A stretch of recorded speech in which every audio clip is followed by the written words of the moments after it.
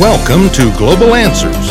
Please join us as we discuss the relevance of God's eternal word relating to events in this day and what it means to you. And now, your hosts, Jeff and Lonnie Jenkins.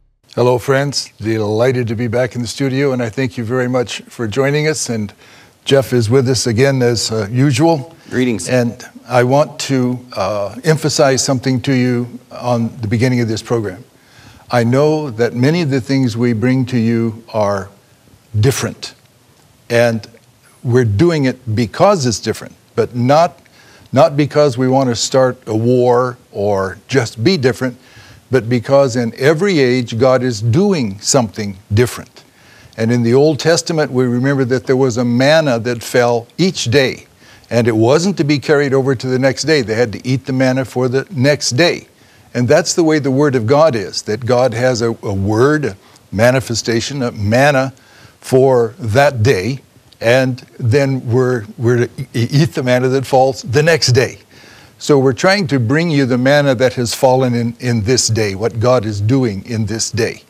So for those of you who got your education in the Bible or your study or your seminary teachings in years past, and what we say sounds different to you, we're hoping that you'll take it as an upgrade rather than us trying to say you're wrong, because there are things that have been revealed in this age that were sealed until this age. So previous ages could not know them. So the theological seminaries that would base themselves on Luther's teachings or Wesley's teachings, there's no way that Luther could have known those things, Wesley could have known those things, or even Pentecost of the 1906 coming on up could not have known them. They were not revealed.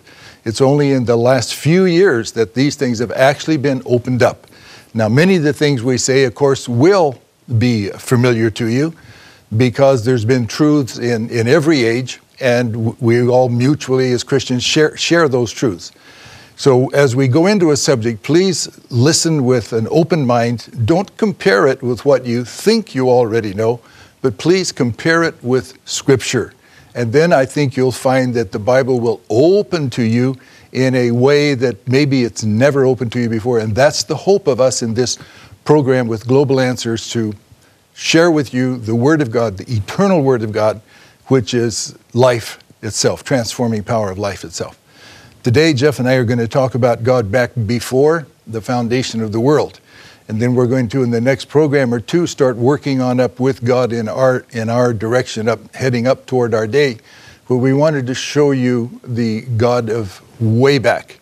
And the Scripture only hints at those things, but the message of the hour has opened those things to our understanding. We know that the book of Colossians and other places talks about the invisible God. And John 4 says that God is a spirit, and they that worship Him must worship Him in spirit and in truth. So starting with the Spirit God, all alone, way back, no atoms, no molecules, nothing, no quarks, nothing, just God. Only God is eternal. And now take your thinking back with us. We're going back, no angels, no sun, no moon, no stars, no earth, nothing but the one eternal God. And there's God all alone. And Jeff, can you tell me what's with Him? His thoughts. His thoughts. Yes, the only thing that is with God is His thoughts. And so God, the eternal God, the self-existent God, was alone with His thoughts. And He had one desire, and a primary desire, and that was to be known. God wants to be known. And so in His great and infinite, not finite, but infinite mind, He had a plan. Brother Lonnie said something at the very beginning, that we're not trying to make ourselves, nor should anybody make themselves in Christendom odd or unique, or strive to be odd or unique or different. But we have to also acknowledge that when somebody like the Apostle Paul, who was formerly called Saul, when the Apostle Paul, who had been persecuting the Christians, was on his road to Damascus to bring more Christians to prison, he met the great pillar of fire. And after he met that great pillar of light, this Logos, this great almighty God, after he met this great light, he realized that he was wrong in all of his theology. And he had a lot of good, solid truth. As a Pharisee, the Bible says concerning the law, he was flawless, blameless. But in all of his zeal, he was persecuting truth. How amazing. Yeah, absolutely amazing. How amazing. But we all tend to do that because we tend to base our truths on the traditional teachings we've always heard. Yeah. And then when God opens up something new, like he did to Saul, Yeah. it was a whole new thing to him to think that this pillar of fire could be called Jesus. You know, Lord, who are you? Go, and there you go. And I don't think that after he got the proper concept of God, particularly God incarnate in the man Jesus Christ, but after he got the proper concept, I don't believe that he wanted to start riots, but he did. Yeah, truth will do that. Yeah. Yeah, in the Old Testament, we find that when there are trumpet sounds, and the trumpets are sounding, we find that they're used to gather to an assembly, and they're used to call the people together, and they're used to declare war. Yeah. And there is a gospel trumpet, and sadly enough, it always declares war because it declares war on traditions. That's exactly what happened with Jesus. That's what happened with Paul. And we're not trying to start wars, but we may start some debates. But I hope we'll just start you thinking. That's the main thing. Yeah, I was going to say that let's start you thinking. Let's get you thinking on a path towards the things of God, perhaps lifting you above even your own traditions, as I was, as Brother Lonnie was, lifted above our traditions. Jesus came to a woman at the well, and he finally told her, he says, "You worship whom you know not." Right, yeah. And she says, "Well, we worship the God of Abraham, and we're Samaritans, and it's not customary for you, being a Jew, to ask us to get you a drink of water, or there's segregation between us." But he went on to tell her, "God seeketh such to worship in spirit and in truth." So Jesus was saying, you think you have truth, but you don't. You have bits and pieces of truth. So did Jesus, the first thing that he said to a woman who was a religious and a follower of the God of Abraham, he said, God wants you to know truth, and God wants you to worship the true God in spirit and truth. So does God just say, hey, all of you believe anything you want, I'll accept every one of you? Doesn't work that way. No, it doesn't, does it? Doesn't work that way. Now let's come back to our spirit God, and you'll find out in a moment why it doesn't work that way.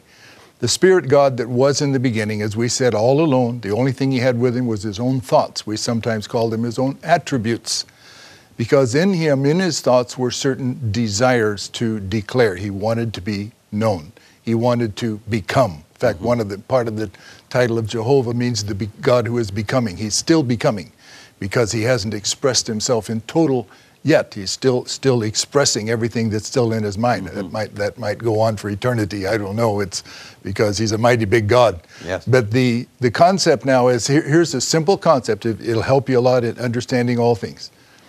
The Spirit God, all alone, with his thoughts and a desire to declare himself and manifest those thoughts. Now, a thought is a word, I got it backwards. A word is a thought expressed. So therefore, the first thing that could declare from the thought is word. Now, God's word now, here, some of our Muslim friends that might be listening in, this may clear up something for you. God declares his word to be a seed, and it is the kind of seed, in certain instances, just like the seed that a man carries, in that planted in the proper place, it can produce a life. And the life that's produced is a replication of the very life that was in the man. And so then the scripture says we are born again by the seed incorruptible, the word of God. So now that's God's own seed. His word is his seed because it's logos. And that's a Greek word for we're talking about now, for that kind of word, logos. And logos means the word with the thought in it. The word with the thought in it. Now, stay with me. Paint yourself a mental picture now. We've got God wanting to declare himself. He's got thoughts that he wants to share. wants to materialize, shall we say. So now out of the mind of the invisible God comes now a word manifestation, and that's in the scripture called Logos. John 1:1 says, in the beginning was the Word, in the beginning was the Logos. And the Logos was with God, not two separate parties. The Logos was with God in that it was in his thinking. Mm-hmm. And the Logos was God, because it's God who is declaring himself. Mm-hmm. And so now out of God now comes this materialization that's known as Logos or Word, and it is an expression of the invisible God. So it's not a separate entity expressing a separate thing. It's that the only eternal God expressing himself in the form of this Logos. But the Logos, now here, listen close, Muslims. The Logos is now the Son of God, because it came out from the Spirit God and is now manifestation. So now the Spirit God becomes Father, and the manifestation becomes Son.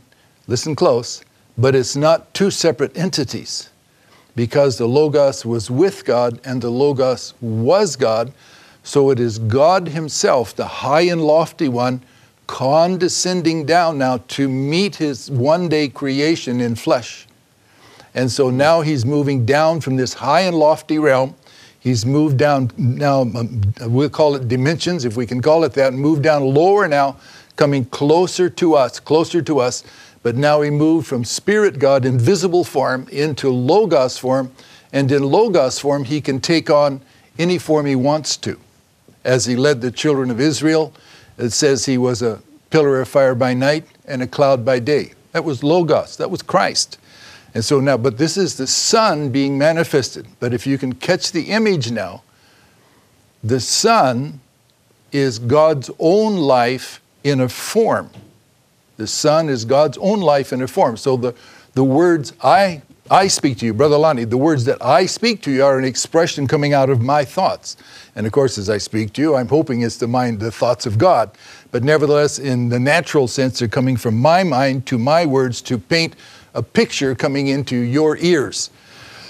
So now you have an expression of what's in my heart. We've taken it thus far. So now we've got the invisible God with his thoughts. The thoughts now with his invisible God with a desire to express those thoughts. They move from thought to word, which is Logos, which is Christ. But God himself is expressing himself in that. So it's not a second person of the Godhead. It's God moving into another office now of sonship. And then we can trace this Logos form, pillar of fire by night, cloud by day, as he led the children of Israel. And I think, Jeff, you were talking about Melchizedek. Yeah. You want to talk about Melchizedek a little bit? I find Melchizedek to be very interesting. His name is also called King of Righteousness. Melch is king, or Melchek is king, and then Zedek is righteousness. Yeah. So he was king of righteousness, or he's also, at that time, he was called the King of Salem, or Jerusalem. But in the strictest sense, we know that this wasn't a mortal king, because he served Abraham communion. Mm-hmm. And Abraham paid to Melchizedek tithe of all that he ever owned.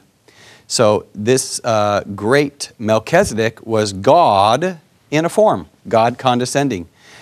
Think about this. In the Garden of Eden, the Bible says that God would come down in the cool of the day and fellowship with Adam and Eve. Well, he took on a form. Adam and Eve were in bodies, so God took on a form. So it should not be a mystery that Almighty God, the Spirit God, can take on a form. So we find that he took on a form in the garden with Adam and Eve. He took on a form with Melchizedek. He took on a form as Elohim on the plains of Mamre. When the two angels went down to Sodom, the one angel stayed up with Abraham and told Abraham everything that he was going to do down in Sodom, and gave Abraham a promise of a promised son. That was God in a form. God in a form. Yeah. And that's a shadow of something that's happening right today. And I want to talk to you about that later. But let me, if you don't mind, Jeff, Yeah. I'd like to come back to Melchizedek. Yeah. Let's read about what Paul wrote to the Hebrews now, to the Hebrews. So he's writing this to the Jewish people in chapter 7 of the book of Hebrews. For this Melchizedek, king of Salem, priest of the Most High God, who met Abraham returning from the slaughter of the kings and blessed him, to whom also Abraham gave a 10th part of all, paid him tithes, first being by interpretation king of righteousness, after that also king of Salem, which is king of peace. Without father, listen to this, without father, without mother, without descent, having neither beginning of days nor end of life, but made like unto the Son of God, abideth a priest continually. Mm-hmm. So without, and the theologians just say, well, what it really means is we have no record of his father, no record of his mother. It doesn't say that. Not at all. It says without father, without mother, without beginning of days. So if he had no beginning of days, no father, no mother, then it's eternal, and there's only one eternal. It's God. So God himself had materialized into the form of man that is called a priest. And there's a shadow there about Abraham meeting Melchizedek and all that types out after the slaughter of the kings, offering communion, which the believers, Jesus said, I'll not partake of this bread and wine with you until we go into my Father's kingdom. So after our battle is all finished on earth, we go back and meet. But it said that Jesus was going to be made a priest after the order of Melchizedek, which means that it didn't descend from any particular lineage like Levi and Aaron and that line out of the priesthood of the Jews, but rather, and Jesus was out of the lineage of Judah. And so now here we are completely breaking the law type, which means that the law is passing away because the law specified that it was the Aaronic priesthood. Now the Melchizedek priesthood comes into existence with Jesus, which has, again, with a priest that has no beginning, no end. So there is an eternal something tied into here that tells us that Jesus is our priest forever. And that he, having become flesh, knows our weaknesses, knows our temptations, knows our tests, so he can be a very sympathetic priest in that understanding the weaknesses of us while we're still in this dimension called flesh. So friends, that's just one of the manifestations. The theologians, I think, call these theophanies, which is word appearances. When Jacob wrestled with the angel on his way back to meeting his brother Esau, and he wrestled with an angel, we read it carefully, the angel was not like what we normally think an angel. It was God in flesh. He wrestled with God. And so again, there's types in all of these that if you were to write for us to our website in a book called The Exposition of the Seven Church Ages, you'll hear most of these types all brought out for you in greater detail. But in our 30-minute program, we can scarcely go into all the types. We're just giving you the highlights.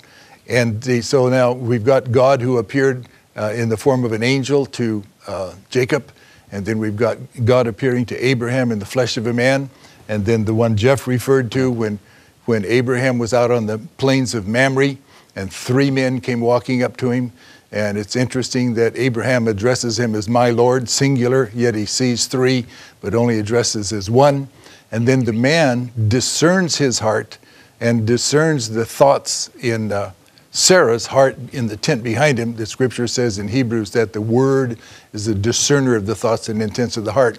And then confirmed to them that he would visit them according to the time of life, and they would have the promised son. And he called Abraham, which was his new name, and Sarai, Sarah, which was her new name, which had only just happened, I think, just the chapter before. And so here God knew these things, and God said, I am going to visit you according to the time of life. So here God appeared again to Abraham just before the coming of the promised son. Beautiful shadow there. That's fulfilled with Luke 17:30 in the New Testament with the revealing of the Son of Man. God, ministry of Jesus Christ declared again, manifested on earth again just before the promised son, which would be the meeting in the air. Between Abraham and the promised son, we read it real carefully in there, and we can find that Abraham and Sarah had a change in their body. And the scripture says that we'll all be changed in a moment and a twinkling of an eye to meet the Lord in the air. So consequently, all these things in the Old Testament are laying out shadows of something that is to come. But as we talk about the Spirit God and His materializations, did you want to add anything at this time, Yeah. Jeff? Just out of John, in the beginning was the Word, and the Word was with God, and the Word was God. Brother Lonnie touched on that. Let's look at that again. In the beginning. So the beginning is when things were created. Before the beginning, God was alone, eternal with His thoughts. After the beginning, the eternal God began to create. He spoke into existence the sun, the moon, the stars, the world that we know today. And He's brought Adam and Eve into existence. In the beginning was the Word was with God, but that Logos was God. And then John 1:14 says, and that Word, that Logos that was in the beginning with God, that was made flesh and dwelt among us, and we know Him as the only begotten of the Father, Jesus Christ. So that Word that was back in the beginning, again, was God in a form. Right. God descending or condescending. Yeah, now I've heard people say, how could it be that a Spirit God has a flesh son? Mm-hmm. And because, how can a Spirit God have relations with a woman? They would think and produce a son. And that the answer is laying right there if you could have caught it. This same God that came in the form of a pillar of fire or a cloud or Melchizedek or visiting Abraham in the various forms that He did. That same God then overshadowed a virgin, placed in her a germinated blood cell. He didn't germinate her ovum. It was entirely God, all God. He placed in her a germinated blood cell, and then she became a borrowed womb, just like Jesus was buried in a borrowed tomb. But He borrowed her womb then for the development of this body that He was going to step into. And then in stepping into it, Jesus said, it's not me. That's the flesh man talking. It's not me. I don't do the works. It's the Father that dwelleth in me. He does the works. And so we find in Corinthians 5, it says, God was in Christ, reconciling the world to Himself. So God now, one of these thoughts He must have had before the foundation of the world is, I want to be a Savior. So somebody has to be lost. And to do that, then He had this plan way down in time, where one day he would become kin to man by becoming flesh. He had to be our kinfolk. He would become kin to man, that He could be our Redeemer to bring us back into a place where Adam and Eve fell from. The whole plan of God is laid out all the way through Scripture, and little types and shadows and pieces make it a complete thing. It's almost like putting together a puzzle, but it takes a prophet or a Holy Ghost experience combined to put the thing together for you, or for me, or for any of us. It's beyond, it is so big and yet so simple that the natural mind can't do it. It's hidden, Jesus said, from the wise and prudent, but revealed. That's what the church is built on, is revelation. Did you want to pick up on anything here, Jeff? Just one thing, and that is that generally what stands in the way of revealed truth is our former traditions.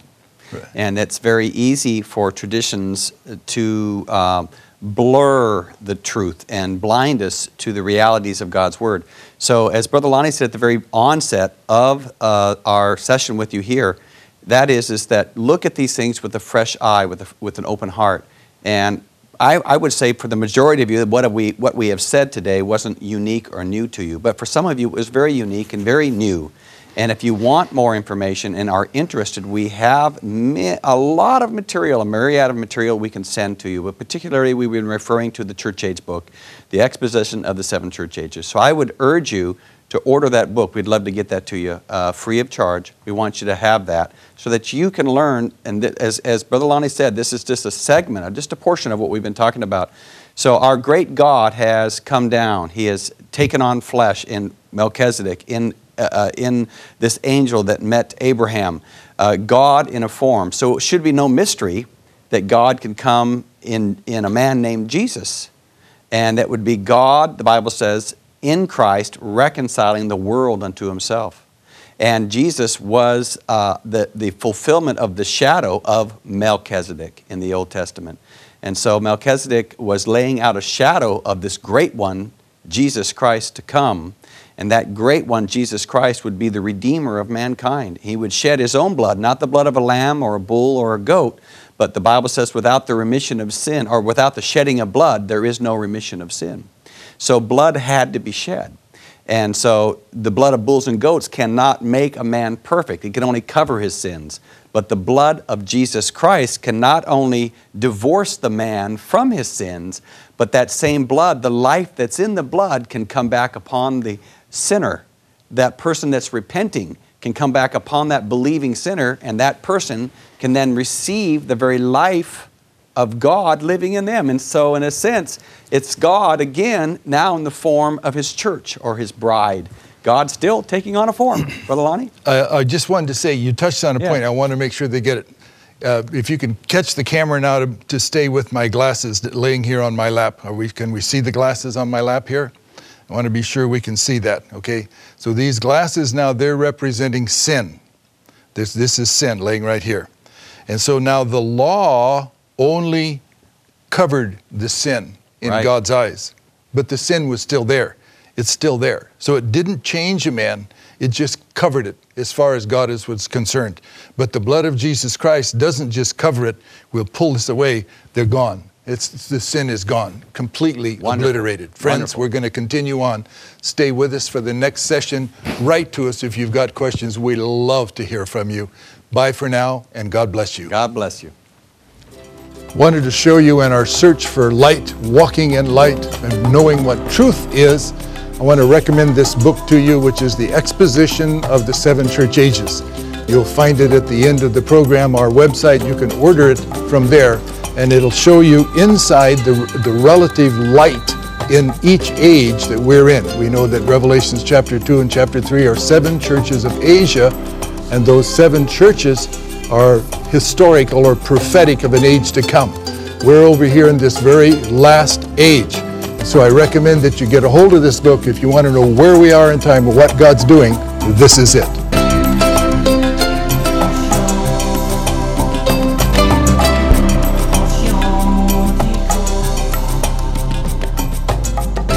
To receive a DVD of today's program entitled God Before the Beginning, write to us at Global Answers at 1695 Stewart Road in Lima, Ohio. Our zip code is 45801 here in the USA. Or visit us on the web at globalanswers.us. We'd like to remind you that your comments and questions are very important to us, so please take the time to send us an email. Our address is info@globalanswers.us. May the Lord Jesus Christ richly